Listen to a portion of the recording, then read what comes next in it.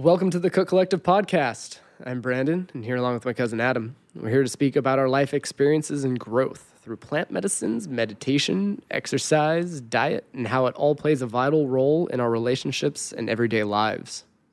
This is part 2 of 2021 and our recap of 2020. We get pretty deep here, deeper than I thought we were going to get.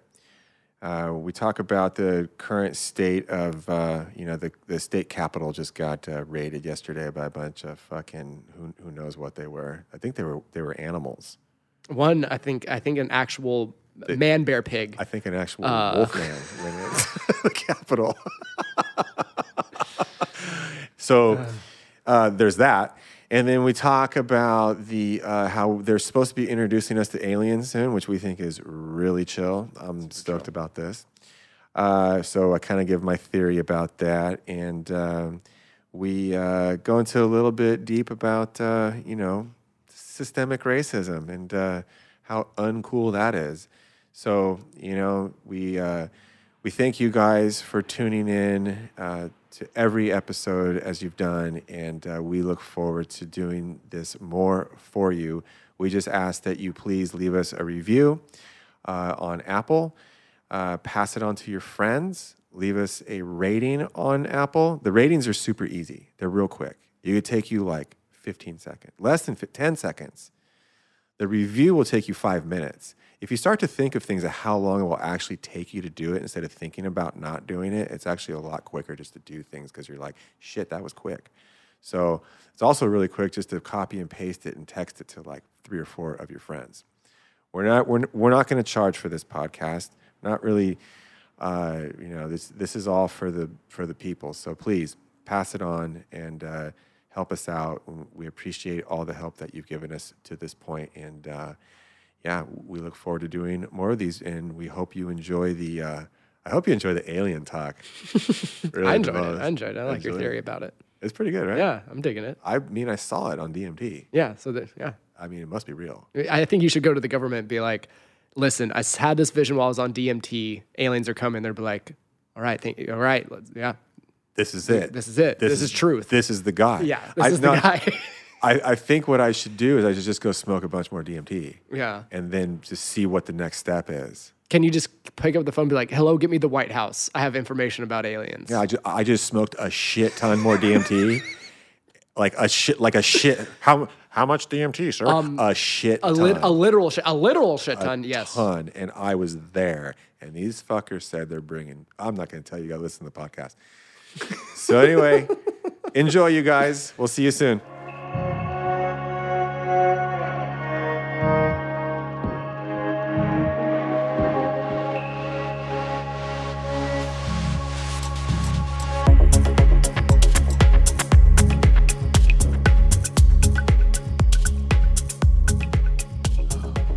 All right. We both took pisses. Talked about some good shit. That first half was good. Yeah, it's really good. Really good. Really good. I mean, I might New year, go new back us, and listen to that actually, because I don't really listen to him. Need to listen to what I say and follow my own advice. Yeah, that's exactly it. I'm so much better at giving advice than I am at taking it. For sure. Yeah, it's kind of like, I think that's a lot of people though. Yeah. like most fathers of the world. Don't drink, you fucking little bastard. Do as I say, not as I do. Yeah. Don't do this. Yeah. I know I'm making it look glamorous, but don't you do it. A lot of the young dudes and girls out there are not going to remember these old commercials back in the Reagan era. It was the war against drugs. Mm-hmm. And there was a commercial. You're probably too young, but there was a commercial where the dad came in and found the kids like cocaine paraphernalia, as you do when you're in the kid's bedroom. Like yeah, it's total like 80s dad with like the big glasses and the shitty brown suit. Right? He's like, where did you mustache? Where did you learn this? Where'd you get this? He's like, I learned it from watching you, Dad. The dad's just like, And that was like an after school like fucking cartoon. It was like on between cartoon like G.I. Joe and shit. Damn, I'm like wondering now, like the dysfunctional family dynamics of like a Wall Street broker. There's like kids are watching their dad just blow all these lines when he gets home at night, or Just like making what? money. It's like, fuck, dad's making a lot of money and he's doing a lot of cocaine. This must be How you make money? that's the deal. Yeah, you do cocaine, you make money, right? Right? Dad's just watching Scarface on repeat. Greed is good. The Reagan era. Oh man, the war on drugs. I think they lost. Like 30 years later, I think it's officially. Is it over? I don't fucking know. Oregon legalized or decriminalized all narcotics or whatever, and then it was like the news announcer from the Muppet Show, and he was like, "I'd like to take this moment to congratulate drugs for winning the war on drugs." Fuck yeah, drugs. Drugs wins again. We'll give drugs a trophy. Drugs got a plaque on the wall. I'd like to where thank I'm all the from. people who've believed in me over the years, supported me. I like to thank all the people that snuck me around forever in school, Hid me in their work. backpacks, underneath their cars. I'm sorry about the relationships that I destroyed, but hey, I'm still here. I persevered. Yeah. You know? I told you there's two schedules of drugs. Yeah, I love it. I've shared this with people. I like this theory. There's two schedules of drugs. There's Schedule 1 drugs are the dangerous ones. Those are the drugs that when you do them, you want to do more. Okay? That's the worst kind of drugs. Then there's the Schedule 2 drugs, which are okay, because those are the kind of drugs that tell you to stop doing drugs. Yeah. When you do a lot of Schedule 2 drugs, they tell you to stop. So, you know, like if you eat a fucking full weed brownie with a mystery amount of THC in it, you're fucking like want to quit like everything that you do except health. like everything that's unhealthy for me, I quit today. I'm stopping it all. I was asleep for three days. No, I was loaded. Yeah, you have drugs that make you want to do more drugs, and drugs that make you not want to do more drugs. Yes. That's what it comes down to. That's what it comes down to. That's it. Do the drugs that make you not want to do more drugs. Exactly. Stay in the Schedule 2 lane, kids. For sure. Like someday I'm going to catch my kid doing drugs. And he's gonna know there's Schedule 1, there's Schedule 2. Don't fuck with Schedule 1. If you hear like it'll get you. Old school dad, and you catch Sebi one day smoking weed, and you're like, I'm gonna sit here and watch you smoke this whole ounce. Sick. Smoke it with him. Look it. This is How you hit a pipe, kid. This is how you roll a joint. Man, so fuck, man. Our Capitol got smashed yesterday. There was a moment of when I was in a meeting and they're like getting these news updates. Trump supporters stormed the Capitol. I was like, and I was like, oh wait, I'm not surprised at all. Yeah, how could you be surprised? It's like this is kind of like the show keeps progressing. You're like, you could see the writer writing this part in. They're like, this is what comes next. Oh, dude, it's you know what? So in the seriousness part of it, hey, hold those motherfuckers accountable. Yeah. They work for us. We pay their fucking checks. Oh, you're talking about the Politicians. The politicians. The politicians. Okay. All of them. Motherfuckers. Mm-hmm. We pay their fucking checks. That building is technically ours. Mm-hmm. We should be able to go in there as we fucking please. I'm not saying it's the violence part is just fucked. I mean, they killed a woman. But, the fact that now maybe these politicians are a little scared, they're a little on their heels, like, oh, wait a minute, I'm not untouchable. Like, holy shit. Like, there's people can come and get me. Like, you were talking about France. And in France, they're scared of other countries are scared. People because you always hear about it. I feel like in France is this one. I'm sure other countries as well. I hear about it a lot in France of like, basically the people will like get so pissed off about a policy that they'll take action.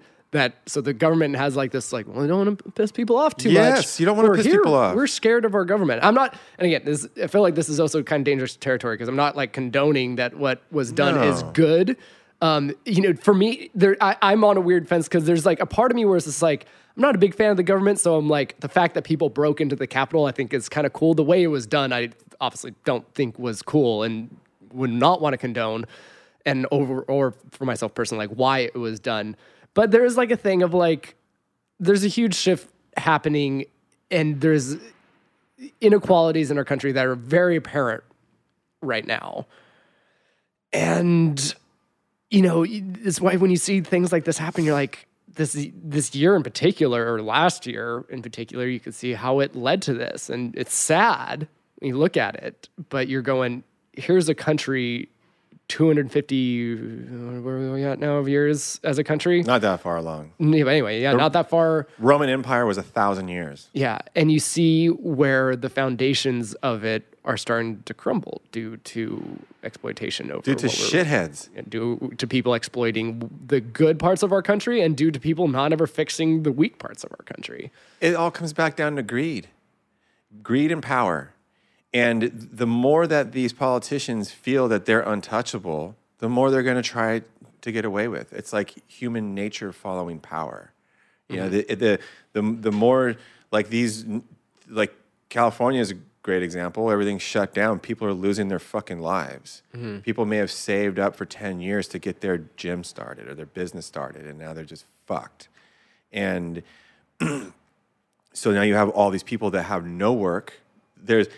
I read the other day, California is 30% of the people in California are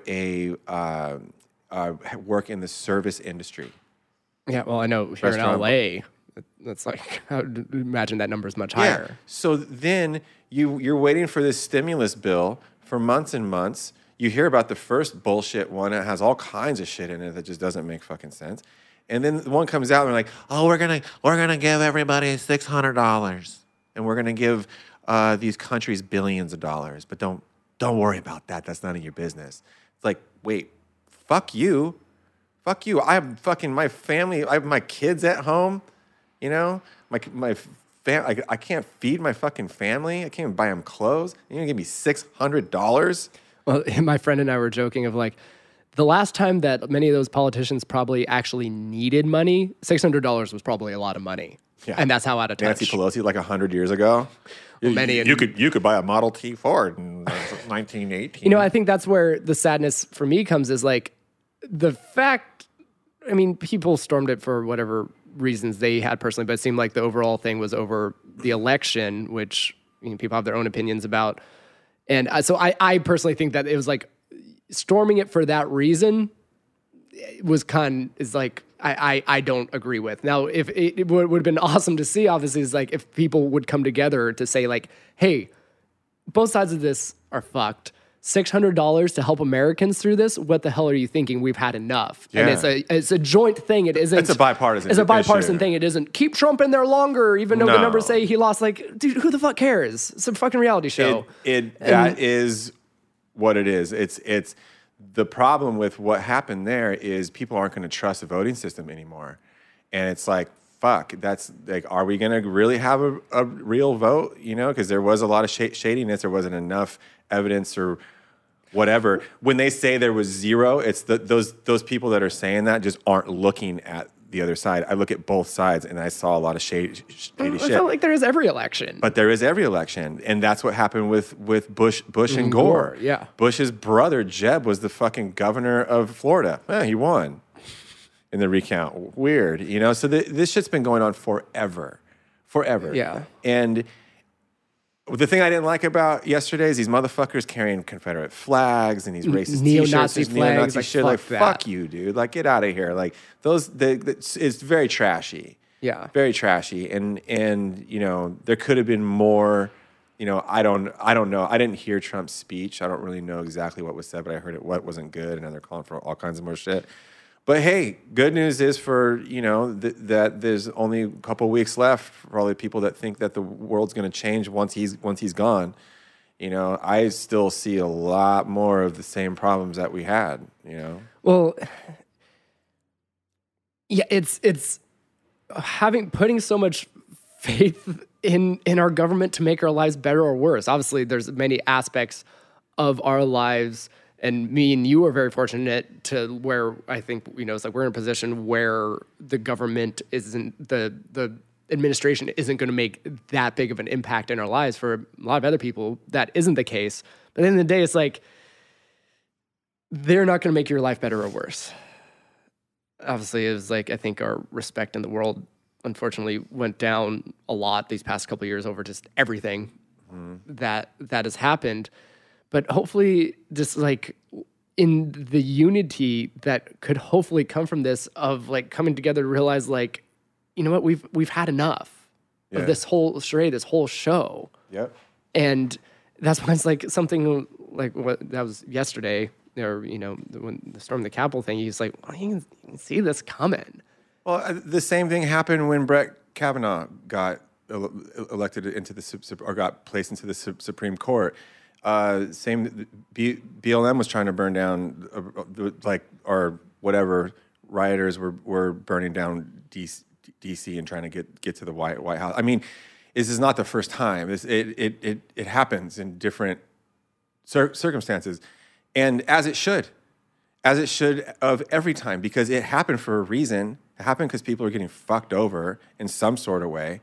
They believe they are, whatever that is, because one person's belief is another person's, you know, whatever. Well, it's disbelief. The fact that there's people who feel like their voices aren't being heard. And, you know, Yes. I think that's why Trump was elected in the first place, was there's a whole group of Americans that felt forgotten and felt that this was their way to get their voice heard. Mm-hmm. You know, that for them, it was like for many, having somebody like, you know, Kamala Harris come in, they feel like their voices can be heard, because this was like a group of Americans that haven't been represented in politics. Then there's, on the other hand, you had a group of Americans that felt that they could be represented through Trump, feeling like their voices aren't being heard. Anger comes up instead of causing unity in our country. The worst part is like, and the election numbers, whether like what happened or not, it's like, either way, who are you going to trust? And the scariest thing is there's no truth. I mean, truth is relative anyway, right? But there's no form of like, no one's going to believe anything anymore. That's where, and this is where I find this whole turn of the tide fascinating. Because if you look at where social media is going right now, everything is going IRL, in real life. And everything is going live. Twitch, Instagram Live, Clubhouse, all these things are like live. Like, we're going to do this live. I'm not going to save this video on there. Like, I want to do live shit where people have to be there to watch it. And if you missed it, you missed it.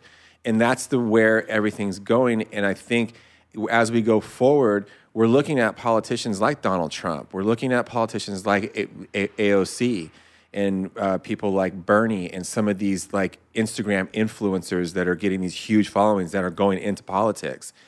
They're showing their real life, most of them. Like, you know, whether you like AOC or you like Trump or you dislike him or you hate him, whatever, I feel that both of them are pretty much being their real self. Like, probably 95% more than the like old school career politicians that are like fake smile. Isn't that a funny thing to think about with Trump? Is like, there is an authenticity to him, because that's just who he is. He's a fucked up motherfucker, man. That's who he is.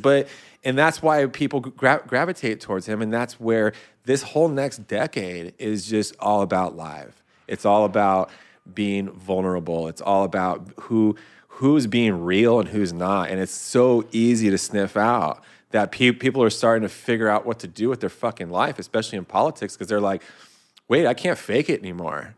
The internet has just completely decimated all the fake bullshit. It tore all your walls down, you know? And now it's like, if you're not living to your, you know, the way you should be, and especially if you're in the public eye, you're going to get destroyed. Yeah. You're going to have more of what happened yesterday. And you have these fuckheads making laws and handing out money to all kinds of countries and slipping in all these weird laws. That thing was 5,000 pages. They gave it to him at 2:00 and wanted him to sign it by 5. Just packed with shit. All kinds of laws that we have no clue of. And it's like, wait, what? Why? You guys had months for this. Why can't we just pass one that gives people money? Take care of our citizens. And I think that's a big reason people are pissed. I think the racial protests also, I think that had something to do with it. People are stuck inside. People are losing their shit. This isn't fair. This isn't fair. Well, this one's really not fair. I'm gonna go fucking protest. Mm-hmm. And it's like the rain barrel overflowing of just bullshit. And you know, man, it's sketchy because you have our enemies in the rest of the world licking their chops like they're wolves looking at a chicken coop. Yeah. You know, and who knows what's going to fucking happen. I don't think 2021 is going to be better. No, I was kind of cracking up over the concept of all those memes you see, like, well, you know, at least 2020 is almost over. It's like a number is going to change anything. Like 2021 comes in and then everything's good. And then it was the indicator. 5 days later, whatever it is, 6 days later, and it's like that happens. You're like, well, there's your, you know. But I think shit's going to really start to thrive by 23, 24. It's going to really start to thrive. Yeah, you know, so many people say it in so many different ways, but I think we are in the midst of this huge shift. And in order for that to happen, you know, that's why I look at like a figure in legend like Shiva, where it's you got to destroy things before they can rebuild. And I'm not talking like that you actually have to physically like destroy it. Sometimes they are.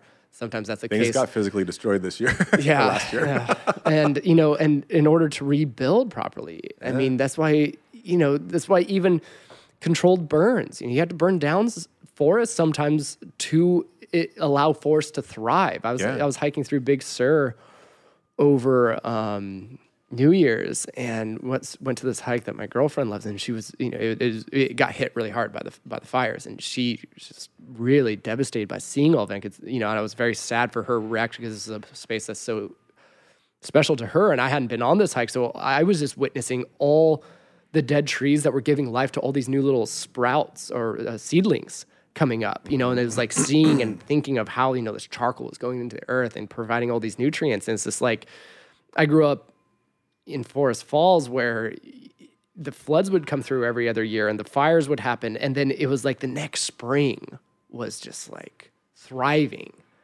from it. And you learn so much from nature. I feel like any lesson we need to learn, you can find out through cycles of nature. Mm-hmm. And that's one of them. And you also find out through history of what happens when you try to fight nature.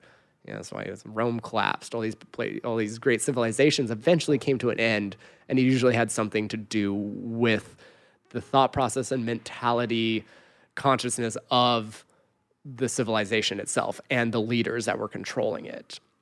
Unfortunately. Well, we're the most advanced civilization that's ever been, and I heard a theory that came out of the UK or something. Someone there was talking about how the aliens are waiting for us to understand technology enough to the point where they're going to introduce themselves. Right, because they can't communicate. Because they can't communicate, but maybe they can communicate through a new technology that we have just started. Maybe it's blockchain technology. Maybe Siri doesn't do it? Siri can translate? No, I think TikTok. They're going to communicate through TikTok. They're going to do booty shaking videos. Dancing in front of hospitals and shit. It's just like, you guys don't know how to twerk. This is how we twerk in the Nebula 5 region of the universe. Yeah. So, let that pass. So, I've got a theory on the aliens. All right, yeah. So we've touched on politics. Now let's get into aliens. Well, the aliens have everything to do with politics. Okay. Because I hit my DMT pin one night I hit it like 12 times, just seeing how deep I could go, right? And I went to this, it was like I was inside of a sphere, like how you could imagine the inside of an egg, right? And it's completely white and it's very soft white. And I'm walking with this alien. I'm following him. And he's very tall, probably a couple feet taller than me, maybe a foot and a half. And he's like looking back at me, long, skinny arms. And he looked like, you've seen Star Wars Attack of the Clones, those like tall guys that kind of make all the clones anyway. So I'm following him and we're walking past these pools. And we walked past like probably 4 or 5 pools. And inside of the pools, there were current events happening inside of each pool. And they were showing me and they were pointing at them. And they were looking back and they were like pointing. And I'm just like following them like, fuck. And I saw them like at that time, there was something going, like Hillary Clinton was in one of them. There was another one had like the Middle East, some Middle East conflict. Another one had like jungle, like rainforest. And I don't remember what the last one had. It was so profound and so real. I came out of it and I woke up Kat. I'm like, Kat, wake up. It's like 1 in the morning, right? Wake up. I'm like, I was just fucking walking with aliens. She's like, oh my God, really? I'm like, yeah, no, really. Like, I really was. It was fucking crazy. It was, and I told her the whole story. So I think what's going to happen, okay? I think we're about to get fucked. And I'm not living my life thinking like, oh, this is what's going to happen or whatever. Yeah. But I think that they're going to come back. They're going to come down here. They're going to make contact. And they are going to bring peace to the planet. Because they're going to make it known that somehow they helped create us. Somehow they helped us evolve. Mm-hmm. And get to the point where we're at, and they see us starting to fucking deteriorate, and they see us destroying the planet. They see us just completely going off the rails. They're going to come back. They're going to put us straight. They're going to basically, they're going to be kind of like a peaceful overlord. They're not going to allow people to get away with too much greed. They're not going to allow people to destroy other people. And then we'll start drawing big symbols of them to represent them. And then thousands of years later, people will find the carvings and be like, ancient aliens, 45, will be like, I think the ancient Americans had a alien leader. That's gonna be the only thing left, right? Is the wall scribings. I mean, once everything's gone, they say that if humans were just gone from the earth like that, something like it would only take like 300 to 500 years for everything to be gone. Yeah. Like the concrete would dissolve, cars would rust and go into the ground. You would have a couple volcanoes, and everything would be covered, and it would just be lush earth again. So within 2,000 years, if we all disappeared, the earth would just be fucking back to dinosaurs or something. Yeah. Or whatever. So that's my theory. I love it. And it's coming. It could be coming. It's one of those two where you could see like if something like that happened, just the presence of that would make everyone just stop and be like, oh shit. Well, but then I feel like I've gotten to this point now with so much time now, I'll just be like, yeah. Down. Like, see this happen. Could see this as a result of the past couple of years. Not even worried about it. It's like how you and I were talking before the podcast. Why are psychedelics having such a renaissance right now? And people are finding more powerful psychedelics. Like, Bufo hasn't been known about that long. And in my opinion, that's the most powerful psychedelic I've ever done. Well, that we know about, that it hasn't been known for that long. There could be shit. There could be things in the ocean that could make you see a whole completely different fucking thing. You have no clue. Well, that's what we were talking a bit before of like, I had a really beautiful LSD experience on New Year's Day. And that night, it was one of the most creative flows I've gotten into. I was playing this instrument I love playing called the Irish bouzouki, because when I pick it up, I feel like I don't think of it as like an instrument where I'm like, oh, I'm going to figure out a part and learn it and then like turn it into a song or something. I just play whatever. And I feel like whatever comes out is actually a really good representation of what I'm feeling. So it was just like, I couldn't play a wrong note. Like everything I was playing was just like wonderful to me. So cool. And I was having this revelation because I think I get really strict with psychedelics sometimes. And it's because I love them and I like want to respect them.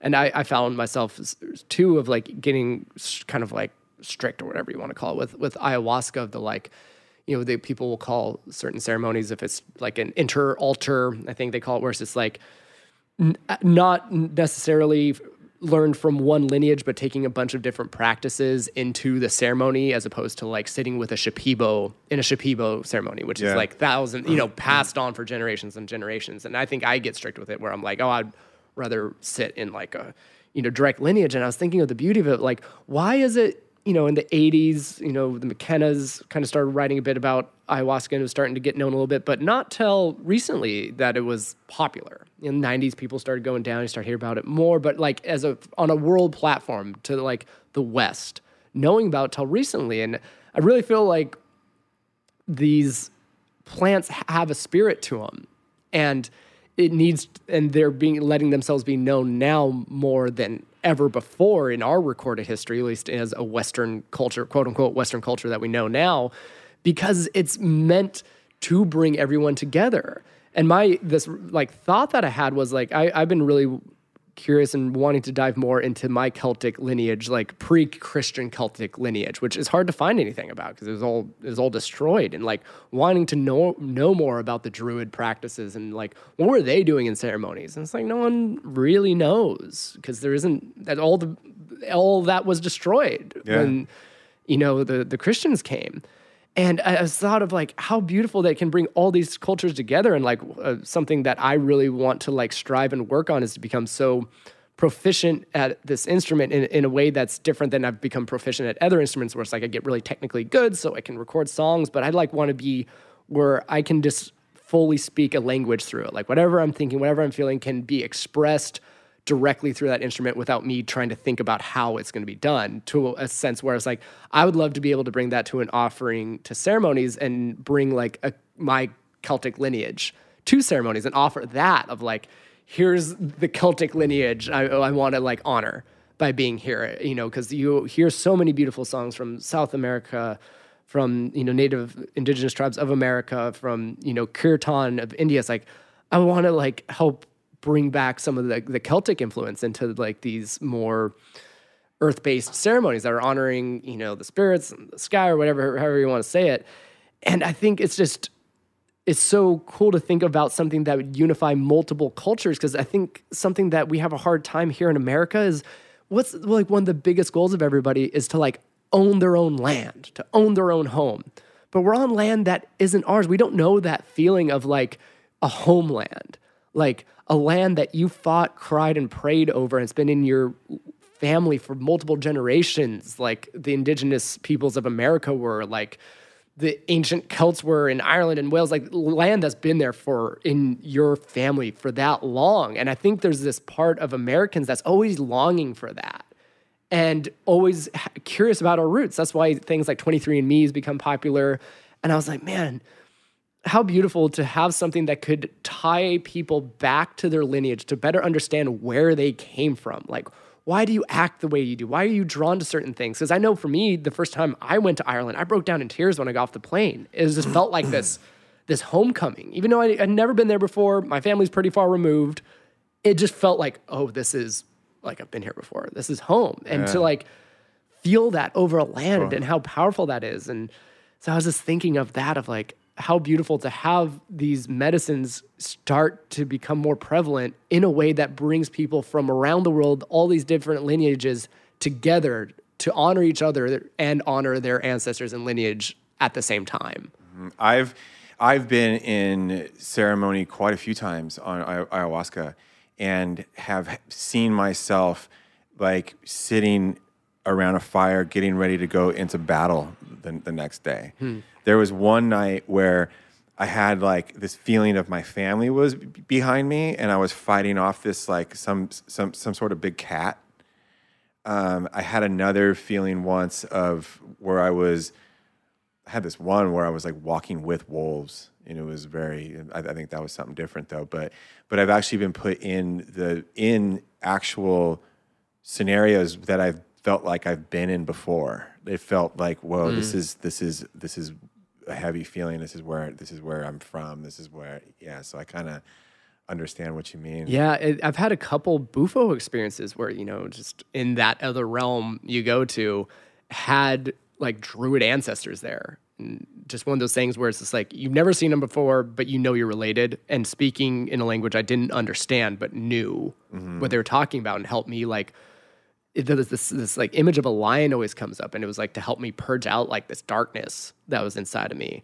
And like they were there to like help me and kind of like whip me into shape kind of thing. And it was like these Druid ancestors, and it's come up a few times during Bufo where I think you know, that's something that I've seen as a common thread for many people during heavy psychedelic experiences is getting more in touch with their ancestors, their lineage, and wanting to know more about it. Someone was sharing with me a story of they were, I don't know, a ceremony, some sort of gathering, and there was this guy from New York, like red hair, white guy, saying like, you know, and they were like, wow, you're really good at telling stories. He was a good storyteller. He's like, yeah, you know, I feel like I was, you know, Native American in one of my other lives because, you know, you always hear what good storytellers they were. And this lady was like, what's your last name? It was like O'Malley or something. She's like, no, like you're Irish. You know, like the Irish are like are known for being great storytellers. Like you should look more into your lineage and understand where you came from. So I did a 23andMe test, and it showed I have a good amount of Native American in me, which was very cool. But I have over 55 to 60% more than the average person. So it was weird how it explained it.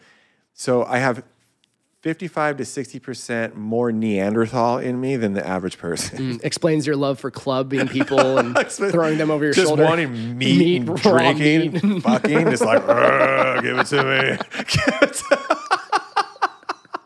Come here, baby. You know, it's like, no wonder why I've been such a your fucking... love of caves. No wonder why I've been such an animal half my life. Fuck. Just, right? Just like, yeah, like I'm seriously always kind of just love just like being dirty and getting my feet dirty and going out in the hills and like just doing weird shit. Like I never had a problem with it. And then like fighting, I fought so much when I was younger. You know, I grew up with a bad stuttering problem, so if someone would just stutter with me, I'd use it as an excuse to beat them up. Yeah. You know, it got to, at like school, they would bring us into the office after the kid would be all bloody and dirty, and they'll be like, "He's making fun of my stuttering." You just like looked at you weird. It's like look at him like, don't fuck around. Yeah. Oh God. But yeah, no, the Neanderthal part explains a lot, because I've always never been like that soft of a person. I don't think, kind of just very extreme and just, you know. But then there's also I think that the native part of me and stuff has always kept me very seeking something spiritual and seeking something that's like deeper, has a deeper meaning and a different level of thought and a different, you know, frequency to live on. I feel like I've always kind of had a different frequency.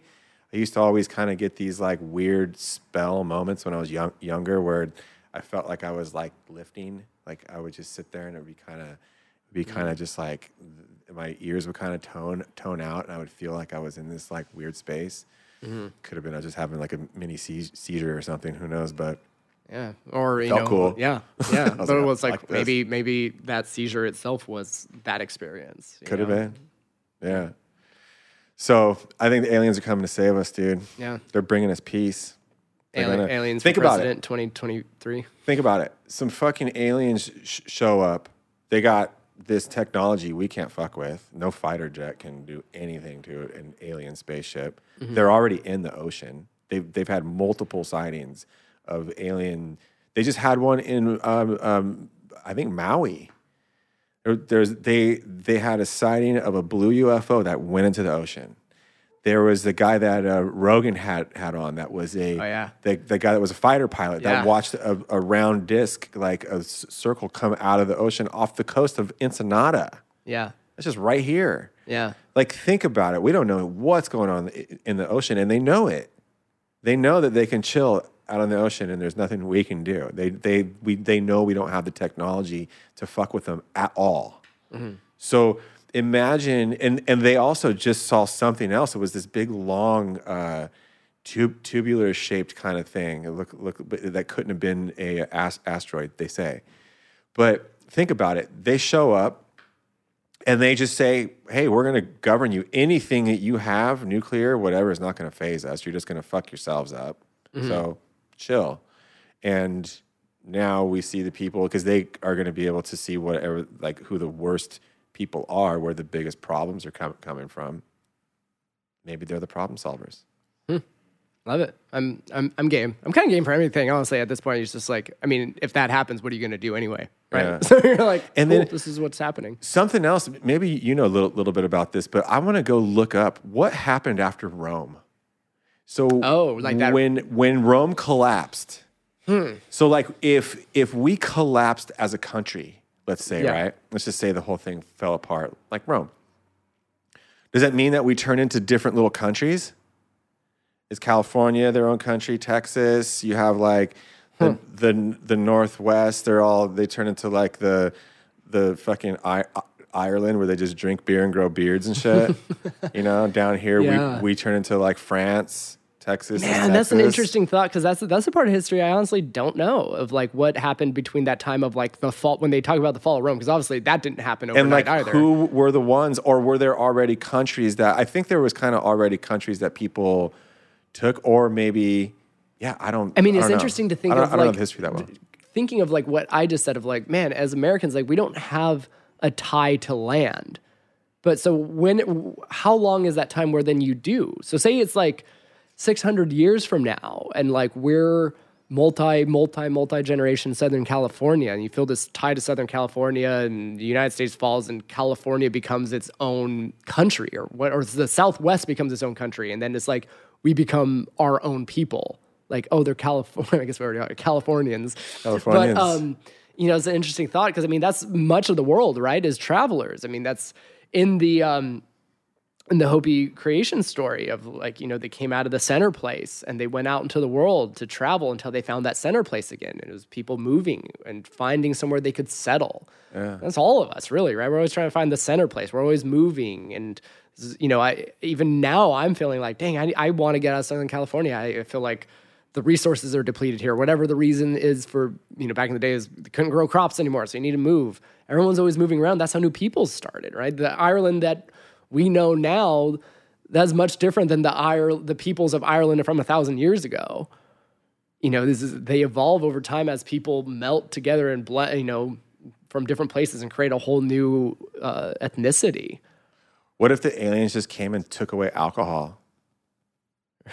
We've watched you destroy yourself with this for far too long. They took away alcohol and they're just like, well, now what? What would people do? Imagine if there was no alcohol, what people would fucking do. I mean, what would you, I mean. How do you get through a baseball game? How do you get through a pandemic, right? Yeah, I mean, it's, who fucking knows? Maybe they come and they go, we're going to take away everything that's harming you. We're going to leave the stuff that's good for you. Sorry, we're your new overlords. We're peaceful. We're not going to hurt anybody. I feel like Americans in fact, would we're have going to a make real you hard problem with that. In fact, we're going to make you healthier. We're going to take away pesticides out of your food. We're going to take away, all the bullshit, alcohol, fucking huffing paint. You're not allowed to do that anymore. I feel like Americans would have a real hard time with that, and Americans would band together and storm the alien capital. They would storm the alien capital. If you took away their alcohol, you would start things a war. like all of a sudden people are like, I like my pesticides. You can't take that away from me. Give me my food coloring, fuckers. But you can't. But like, yeah, I don't know. That's my theory. I think it's going to be peaceful. I do. Yeah, not like Independence Day. Will Smith needs to save us. No. Or what was the one with Tom Cruise? I like that one. The fucking eyeball that came around the corners, looking for things. Oh, yeah, that one freaked me out.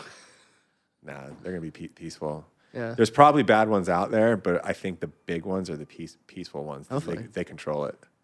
Hopefully, yeah, I saw them. They're Federation. They're gonna be like, we've been making all this shit happen. We put this shithead orange guy in the fucking White House. He's actually one of us from the Nebulon region of Sector 8. No, they just put him there. I always love when you hear, the stories of like like on Coast to Coast or some of those where they're like, aliens have been here. They're there's other dimensional beings in our government already.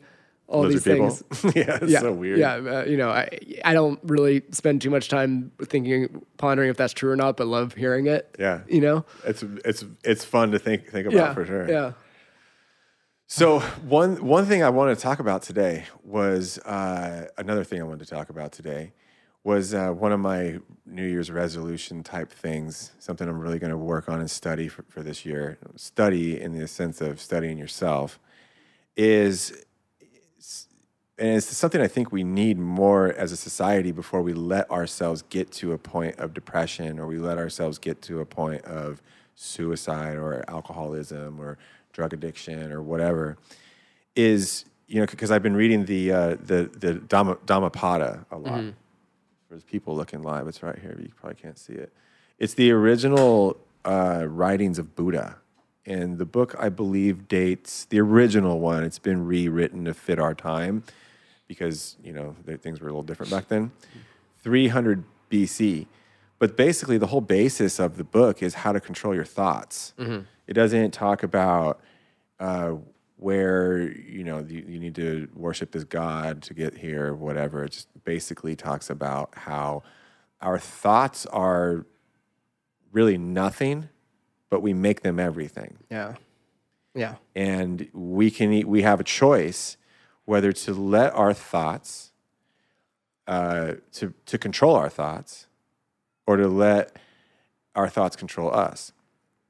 So once we start to think about something, say, and they say that the worst thoughts come from lust and greed. And the greed I don't have a problem with. I've never really been a greedy person. But the lust and craving is one that I have struggled with my entire life, because you basically have these film reels in our head of experiences. And those could be really good experiences, from a sexual experience, from a good party experience, from a good work experience, what it was like when you had money and you don't have money anymore, what it was like when you were with this old boyfriend or girlfriend or spouse that they treated you this way and your new one doesn't treat you that way, and how we start to build expectations off of our own thoughts. So when we let these thoughts manifest and become something that we think we deserve, it turns into longing for something that is not really there. Because the thought isn't real. The thought is just a thought, and we can let it go. And the thoughts also lead to assumptions, which is the worst. So if I'm thinking about the fact that let's say like I know some people, for example, that had great businesses a long time ago and they lost them, and they can't like let that go. And how they think they still deserve this and they still deserve it. I deserve that, like, because they have this reel going through their head of all the things that they had, all the fun they were having, all the experiences that they were able to get because of what the money gave them. And now they're at this point in life where those experiences were taken away from them because the money is what provided it, and they can't let go of that reel. And it's just a reel that we can move past because we can make new reels. And it doesn't have to manifest in our minds to the point where it's all we're thinking about.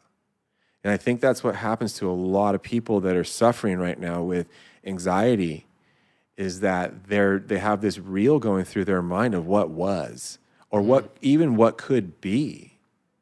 And that is where you start to let the thoughts of lust and craving start to control your entire being. Yeah. I mean, as you're talking about that, I was just thinking how prevalent that is in my life.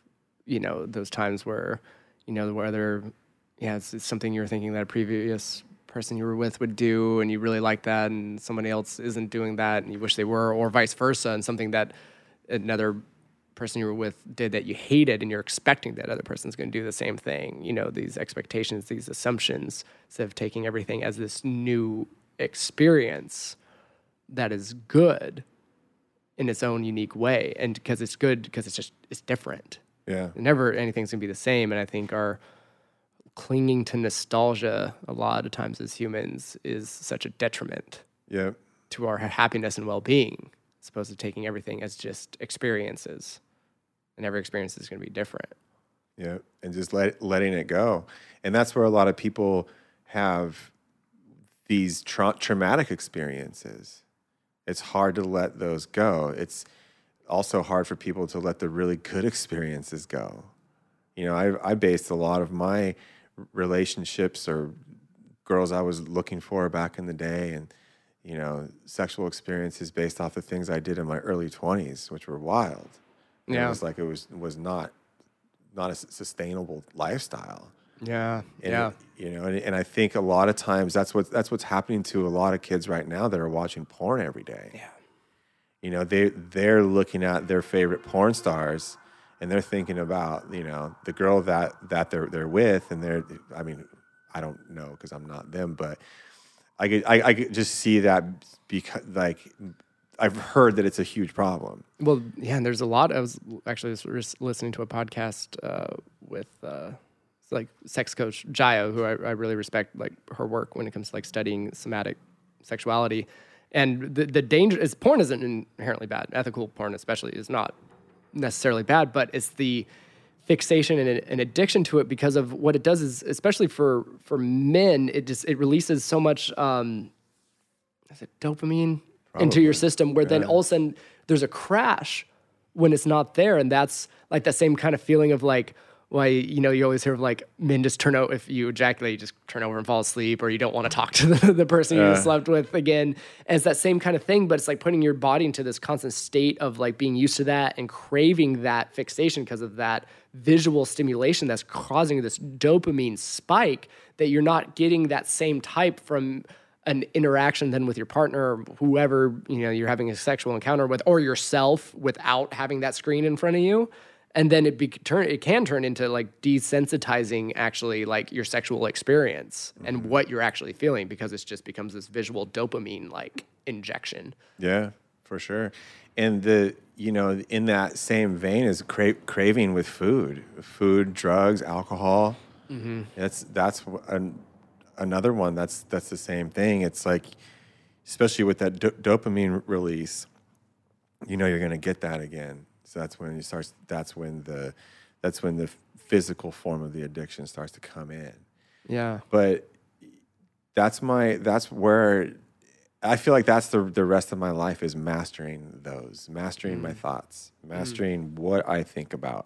Because when your thoughts turn into words, they turn into actions, they can turn into pain. Mm-hmm. And it might not even be your own pain. It might be someone else's pain.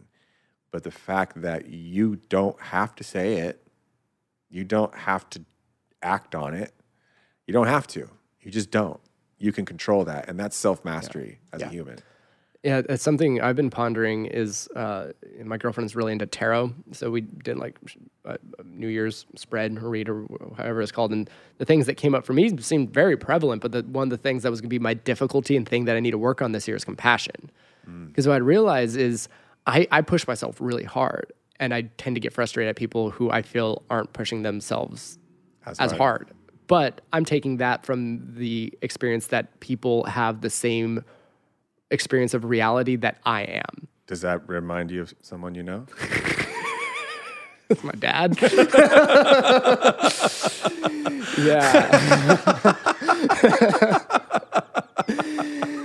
Yeah. You know, I mean, and the hard thing is like, you know, you come at it from a place of like, it's because you want them to do well, but you're coming at it from the assumption that they're viewing life the same way you are, and no one does. So it's having compassion for just people and wherever they're at, because their reality is different than your reality. So if you're getting frustrated that somebody isn't doing something to your expectations, your speed, your whatever, you have to have compassion of where they're at and not get frustrated, because what you're doing is getting frustrated yourself because you're viewing it as like, well, I would do it this way. And then sometimes it's like, well, would you? Even then, you know, would you make sure that you got up and did this in the speedy fashion? I know. I have to watch that with Kat. I, you know, expect her to be on things as quickly as me, and I can't. And she's on her own frequency, and I'm on mine, and we're just different people. We love each other, but it's death. But it's like we're just, at the end of the day, we're still different people. And I a lot of times find myself like come on, like that. Like even when I'm doing that, it's like, I gotta stop. Yeah.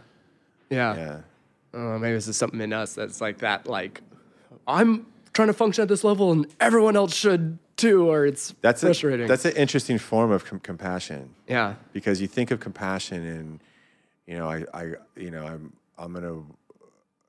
gonna, self-quarantine so I don't get other people sick because I want to be compassionate towards people that can get sick and die.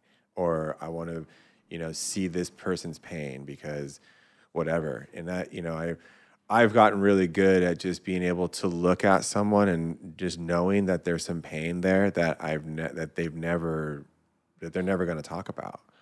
And when especially when people are getting upset, or when I see people just going after more and more and more and more, and they're just like, I need more, I need more, I need more. It's like, whoa, what are you running from? Mm-hmm. Why do you need so much? What's the deal? And I saw so much of that in myself when I was partying a bunch. It was just, I needed more. I can go for longer than anybody. And I need more and more and more and more. And it was like, I didn't see it as anything different or as anything wrong. I just liked how it felt. Yeah. But subconsciously, there's something there that I couldn't just go to bed. Mm-hmm. So, and I think the hard part for me is the way I'll view situations like that is like, it's easier for me to view like, oh man, they're like going through something. Maybe I can help because I'm like a fixer mentality. So it's like, they're acting that way because they're hurt, because they're going through something, because they're, and so I need to be compassionate for them because they're hurting. But to me, it's the harder compassion, the deeper compassion to have is they're perfectly fine. They're just reality is different than mine. Yep. That's the harder one for me because of my fixer mentality, is approaching it like they're absolutely perfect as they are in this moment. And my frustration is coming from me expecting that they're viewing reality the same way I am. Mm-hmm. Yeah. Yeah. The reality is a funny one. I talked about this before. My mom had her trauma. She was molested by her grandfather for years and years and years. And my dad, my real dad, they divorced when I was 4 years old. He never knew. She never told him. So if you can be married to someone and not tell them something so major like that, we don't know what anyone's going through. You know what I always say? When some guy like cuts me off or honks at me and flips me off like, fuck you. And I'm just like, fuck. Like, like that guy. I always think like the first thing I think, well, maybe that guy just found out that his wife is fucking his brother. Yeah. You don't know what somebody's going through. You don't know. You don't know. It could be anything. And the minute that I think that, I'm like, oh, that's... Hey, right, see you, buddy. Go for it, dude. I want to give you a hug. Yeah, love you, brother. Yeah, love you, man. I hope you get through it. Yeah. Yeah, you can't get mad at someone that just flies off at you like that, because there's something going on in them that's just torturing them that they can't get through, and we don't know what it is. Yeah. It could be anything. Well, again, I think it's if you are having such a strong emotional reaction to someone getting angry at you, is because you're believing the reason why they're angry at you about yourself. Yes, and then that's another part of going back to the thoughts, is believing that someone else's problem is your problem. Mm-hmm. Believing that they're angry at you is actually you, and it's not. Mm-hmm. You gotta let those thoughts go. Yeah, it's been a tough one for me. Like, again, it's like you always feel like you're good, you're grounded until you develop some new form of intimacy, whether that's like relationship, business, whatever, where all of a sudden all these soft spots start coming up, where it's like if my partner isn't into doing something or does something that like isn't her directly like saying anything about me, but again is like something that I was like searching for, that reaffirmation, and it's not there, then it's like the hurt ego in me automatically assumes that of myself, like, oh, they must not be attracted to me anymore because they weren't really into like making out right now or whatever, so they must be into someone else, or, all these like things you can start playing in your head, because all of a sudden this soft spot that this person, and you have to have gratitude because this person's bringing it up, and unknowingly there's being like a wonderful mirror for you to be like, I was joking with my partner because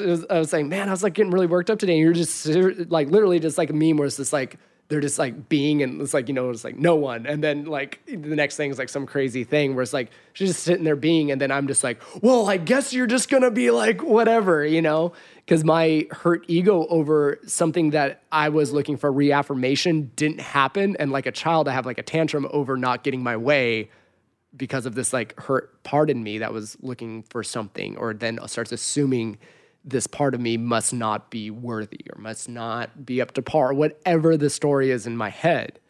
But the only reason it's there in the first place is because somewhere in me, I believe it about myself. Yeah. So there's the work. Then there's my homework, Yeah. I destroyed a bunch of, beginnings of relationships that could have been great with women when I was younger, because I didn't believe I was good enough.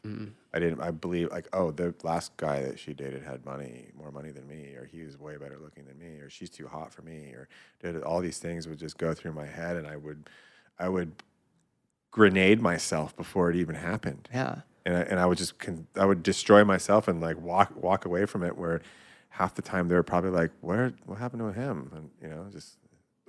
Yeah. It's like, I might as well just get out of here before they know that I'm, like the gig's up. The jig's up. I was joking. I'm a fraud. I'm a fraud. I was joking with my girlfriend about that same thing of like, when we first started dating, there was definitely a part of me that was kind of like waiting for someone to find out, like, someone like me shouldn't be in this scenario. Like with a beautiful woman in a nice part of San Francisco, they're going to know it's like this kid from the country that grew up without a lot of money and is like a struggling musician. Like, they're going to know, someone's going to find out, and they're going to be like, dude, you're caught, get out of here. Yeah. Or something where it's interesting how much we can allow ourselves to self-sabotage due to our own assumptions and insecurities. Yep. Yep. Well, we build assumptions off of our insecurities, because we don't. That's why so many people never start a business. They don't, or they're afraid to invest in something. They're just like, well, I'm just gonna play it safe. I'm gonna be safe. This is what's good, and that's fine. But you're gonna get to a point where you're not living life anymore. Your insecurities can hold you back from fulfilling the things that you're really supposed to be doing. Yeah. And man, I'm very grateful now to be in such a different position than I was when I was younger. I was talking to my friend the other day of, I've been feeling this call of like, you know what, I want to move my studio and the Blue Moon House. We want to relocate to San Francisco. We're just feeling called there. It's just, by all logistic means, a really stupid move, because it's just expensive there. And my friend was telling me the other day, because he's like thinking about the money. He's like, dude, you get like like a closet to live in for like the cost of a 1-bedroom here and this and that. He's like, how do you know it's going to work? I'm like, I just know it's going to work. He's like, well, how do you have that like just surety about it? I'm like, I just don't give myself another option. I'm like, I just know that it's going to work. Yeah. And if it doesn't work, it doesn't work. Well, you're going to make it work. Yeah. And therefore I'm going to make it work. You're going to make it work. That's where I've always been too. When I started my company, I just finished listening to the book, The 50th Law, with 50 Cent and Robert Greene. Robert Greene wrote the 48 Laws of Power.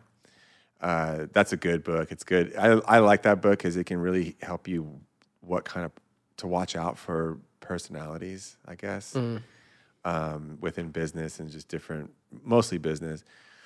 But the 50th Law he wrote with 50 Cent, and it was about the struggles in the music business and how the power struggles in the games and the intentional beefs that he started to get himself noticed. Like, he's still a master. 50 Cent, remember when the right before the election, Trump posted him? Yeah. Like, he is the master at keeping himself relevant to some point, no matter what it is. No, you don't have to like what he did, or you can love what he did, whatever. He did it. Yeah. And that's what he's done since the beginning. He's done things. He started to beef with like Ja Rule and all these other guys that were bigger than him, and it just kept elevating him, kept keeping him relevant. And but he said something very fascinating in that book. He said, once you overcome the fear of death, what the fuck are you afraid of? Yeah. And I was just like, wow. It was like 2012, and I was like, I don't have any kids. I don't have a lot to lose. If I have to sleep on the streets, I can go to my dad's, I guess. But I mean, I won't, but I have friends. I can figure it out. And then I was like, am I going to die if I do this? No. So I just did it. I had a friend that worked at a bigger store, and he didn't even end up buying anything from me. He said he would, but it got me the catalyst to like get it going. Yeah. And I didn't have any money. I just figured it out, borrowed, and got some people to give me some money up front, and made some things happen, and just did it. And it was like I just knew that I was going to make it happen. I had no plan B. I've never had a plan B. If you have a plan B, fucking go get a job. If you have a plan B, go do your plan B. Go do the plan B. Go do the plan B. That was my Seriously. thing in high school. Get called into the counselor's office my senior year. That's the stupidest thing ever. They would be like, "What do you want to do?" "I'm going to play music." "Well, like, are you going to go to college?" "No." Like, well, you should, like, get your 4-year degree so that we have something to fall back on. I was like, no, I'm not going to have anything to fall back on because I'll fall back on it.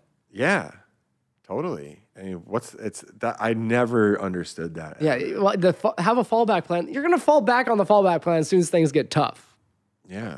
I don't believe it. I remember when I was a kid, I think I've shared this before, but I read an interview with Travis Barker, and he said one of the reasons that he got so many tattoos is so he couldn't get a job doing anything else besides music. That's cool. Yeah. Yeah, I remember getting my first forearm tattoo. It was when I was about 24, and I knew I was going to stay in the clothing business. Mm-hmm. I knew it. I'm like, this is it. There are many times I had wished that I'd stayed with the fire department when I was younger, because I worked for the fire department for a little bit. But I was like, because shit just got bad, or lost the company, or whatever. Yeah. So I was like, fuck it. And plus, I'd be retired by now, pretty much. Mm-hmm. But it wouldn't have fulfilled anything for me. Yeah. So it wouldn't have been such a fun ride. Again, what are you going to do if you knew you were going to fail? Yeah. Totally. Because you almost had that, like, fuck you option. Like, fuck you, I'm not going to fail. The best way to live is just knowing you're going to die. Yeah. Yeah. Like any day. Yeah. And that's it. And if you just kind of hold that close to you and just keep going every single day, like, well, this might be the last day. Like, I can't treat people like shit. I got to make sure I let the people around me know that I love them. Yeah. I got to call people. I have a thing now, which I'm going to keep doing this year. I'm just going to keep doing it. So all my friends out there listening, if I think of someone in my head, I'm picking up the phone and calling them. I was just having that thought. One of my mom's really close friends I haven't talked to in years, and I thought about her on the way down here. And I think I'm going to call her when we leave today. If they enter your mind, call them, because there's a reason for that. Mm-hmm. I believe, like, we're all connected. Mm-hmm. And if I think about someone, there could be something going on in that person's life. They might need to hear from you, or you just say hi. You'd be surprised at how many people that I've called, and they're like, "So, what's up?" Yeah. I'm like, "No, just call and say hi, dude." Yeah. Like, "Oh, right cool. on." Or cool. the amount of people I've called, and they're like, "Oh, so weird. I was just thinking about you." Well, also too, there's a vibe that when you're busy, people don't want to bother you. I think I put that vibe out a lot, and then I get hurt. Like, no one calls me. Yeah. No, seriously. Like, oh, it's so busy, because we're all busy. Everybody's busy. Everyone's got these busy lives. But it's like, oh, well, Adam just had a kid. I feel like he's doing a podcast now. He's got his business. He's got his licenses. He's doing this. And if I step away from my life and look at it, I look like I don't have time for shit. Yeah. Unless a quick Instagram message or something, right? But I like talking to people. I'd rather talk to people. It's so much better. Yeah. It's so much better. And if I don't have time, if someone calls me and I don't have time, I call them back. I don't listen to voicemails. I have like 100. I don't text I have 100 back. I call back. I have 130 voicemails on my phone. Really? Right now. I have like 300 and some text messages that are unread, but all my voicemails are good. I can't do that with text. I hate text so much. I'm so bad at texting. That's a lot of text you haven't checked. You sure there's not something in there? No, I feel like. What if somebody died? No, I feel like you're like I don't check text, bro. Sorry you died. Sorry about it. 357. That's what I'm at now. Really? Yeah. Because I'll see them come up, and if it's like a hey, what's up? Then I'll be like, oh, I'm gonna text them back later, and then I don't. But if it's like a hey, this needs done, I'm like cool, blah blah. Like if it's a quick pressing thing, but if it's a conversation, I usually will call somebody back. Yeah, I have messages that I don't check my voicemail, but if I see the missed call, I just call them back. Yeah. But yeah, I think when someone pops up in your head, I think it's important to act on it. Yeah. Because there's a reason. I really believe we're all connected, and that happens for a reason. Call them, and if it's kind of like when certain things pop up in your head, like I've had a couple things pop up in my head just during this podcast that I want to go and fix in my life. It always happens when we do this. I leave here wanting to like fix myself. That's why we do this, right? It's actually just therapy for a therapy session that we record. Yeah, right. It really is.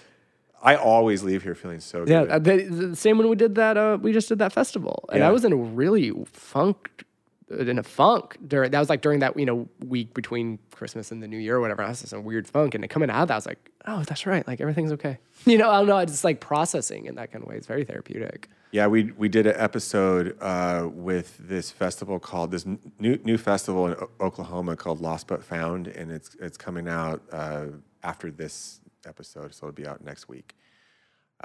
It's good. We talk a lot about accountability, how to hold yourself accountable in a relationship. So, but yeah, we're looking forward. We got invited to speak at a festival and do some live speakings at a festival in the spring. Is it April? I think so. Yeah, mid-April. Mid-April near Oklahoma City. So that should be fun. Yeah, I'm looking forward to it. I'm so looking forward to get back to a festival. Yeah, I'm looking forward to, and then I have a lot of musician friends that got asked to be out there, so it looks like we'll probably do some sets together and stuff, and it's going to be good. Should we drop a little bit of acid before we speak? I kind of want to. The whole time I'm just looking at everyone like, just a little bit. You wouldn't get it. And then it's just like, I can't fully explain what I'm thinking, so I'll check in with y'all later and just leave. I'll just be telling jokes, just trying to make people laugh. So something I wanted to ask you, because I've been asking people that I've seen right before the new year or right after, is you heard so much shit being talked on 2020, because 2020 was a rough year, a hard year for a lot of people, and everyone's like, oh, fuck 2020, fuck 2020. It's actually personally very grateful for a lot of aspects of 2020. What is something that came up in 2020 that you're grateful for? This. Yeah. Number one, this podcast, you, my family, Kat and Sebi. But it's like, I think one of the things that I've learned the most from it is just a reiteration of how important health is.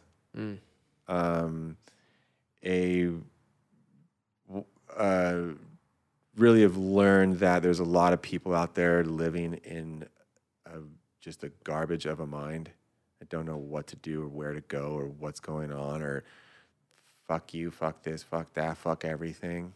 And they're kind of just that a lot of people are in a lot of pain, and we have to have compassion for that.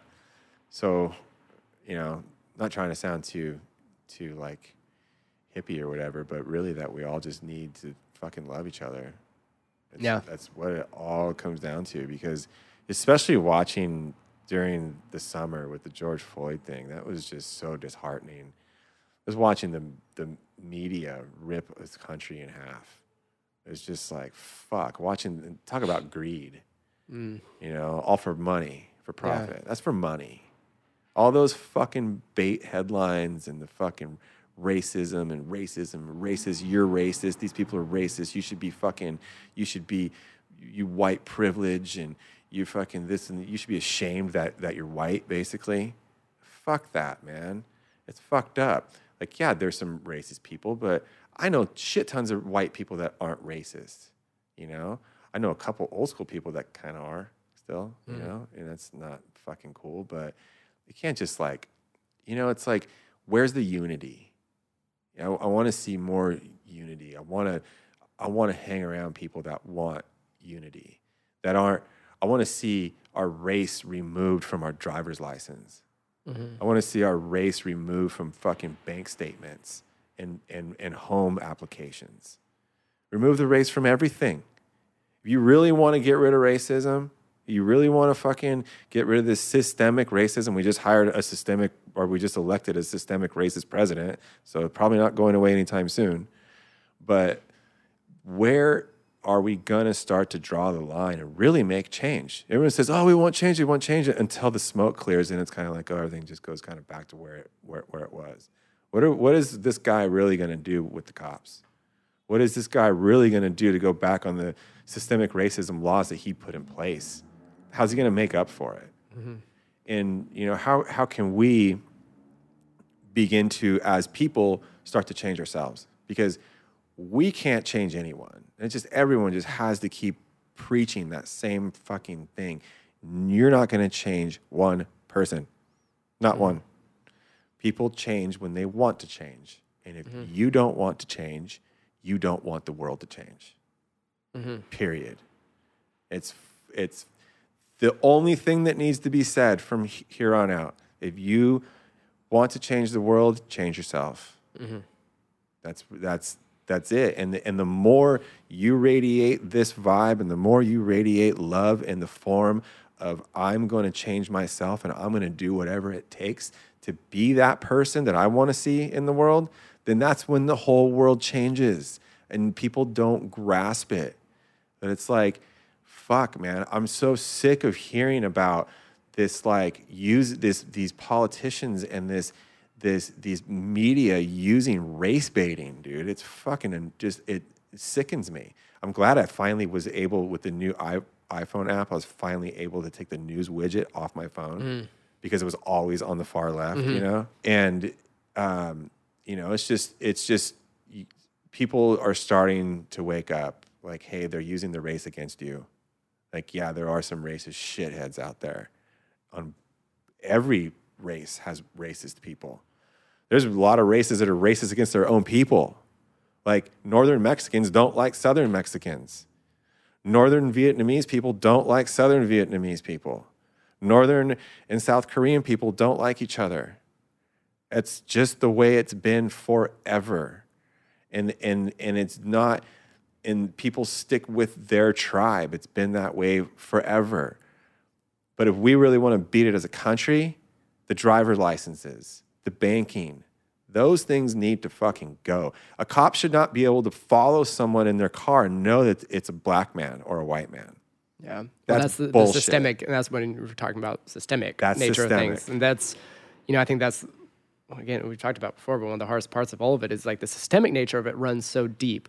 And I don't think you're going to necessarily end racism, because there's no way you can look at someone else and, you know, they could be the same race as you and look different and not have a a judgment about them at all. It's how can you actively be anti-racist? How can you yourself be anti-racist? Absolutely. You know, don't allow it. Yeah.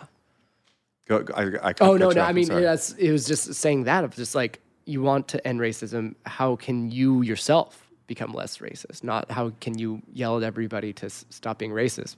Be that example you want to put out in the world. Help organizations that you believe in. You know, I feel like it's like beating the nail. You know, just being a record on repeat with a lot of that. But it starts with you. I've been talking a little bit lately also about wealth.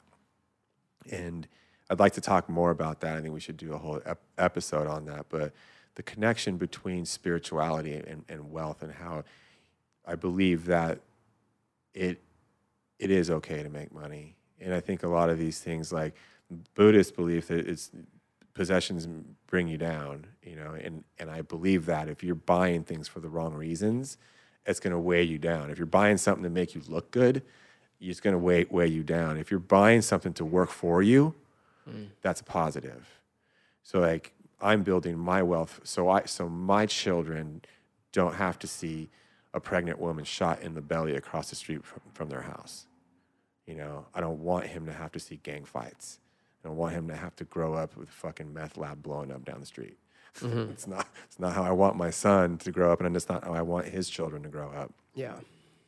So for me, that's where wealth is important. That's where I want to be able to leave for my son's generations after him. And I think there's a misconception there where people get into spirituality and like, oh, I got to give up all my possessions and get a smart car and probably live in the jungle and fucking just sell everything. And fuck, I did ayahuasca and I fucking drained my bank account, gave it away to charity, and I'm not supposed to have anything. Okay, no. There's a thing of spiritual bypassing that takes, I don't know if that's necessarily the right term for what you're talking about, but there's the concept of giving everything away to me is like, because you just sort of like, I don't need this anymore. Not that it's something that you do so you can talk about it, and what I'm hearing you talk about, how I've really, tried to heal my relationship with money and being somebody who just was like, fuck this whole system that tells us to need money, is viewing it as a commodity. It'd be the same thing of like, you want to sow a land that reaps bountiful harvest for your future generations. So there's not an attachment to the money, but using money as a resource. Because right now it's like, that's our commodity now. We don't have like land to trade necessarily, like, back in the day or something. Remember the movie Aviator with Leonardo DiCaprio? About Howard Hughes. Yeah. Remember when he goes to her parents' house, and she's like a famous actress. They're all well-to-do, wealthy people. And he's talking about, he's like, I got this new tool. I got the tool company, but I got this new, movie coming out. And he starts talking about his business because he's proud of it. And she goes, oh, now, Howard, we don't talk about money at the table. And she goes, money's not important here. And he goes, that's because you've always had it. And she's like, what? And everybody kind of stops. Mm-hmm. He goes, yeah, money's not important to you because you've always had it. And that always kind of stuck with me, like these people that are like, oh, whatever, they're not, the $600, that should be enough for them, and this elitist fucking attitude where they've never had to struggle. If you've never had to struggle, you don't know how to struggle. You don't know what it's like. You don't know what it's like to have to survive off almost nothing. Yeah. And that's what a lot of people are doing right now, and it's going to get worse this year. It's going to get fucking worse. The evictions just started. Things are going to close down. Who knows what the stock market's going to do?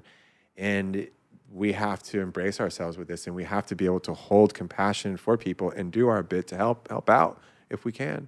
I'm trying to work on some things for the Cook Collective apparel line where we can give back to certain causes and stuff and do what we can. But we're a small brand, not going to make that big of a difference. But I think spreading this message of we can do better, we can be better.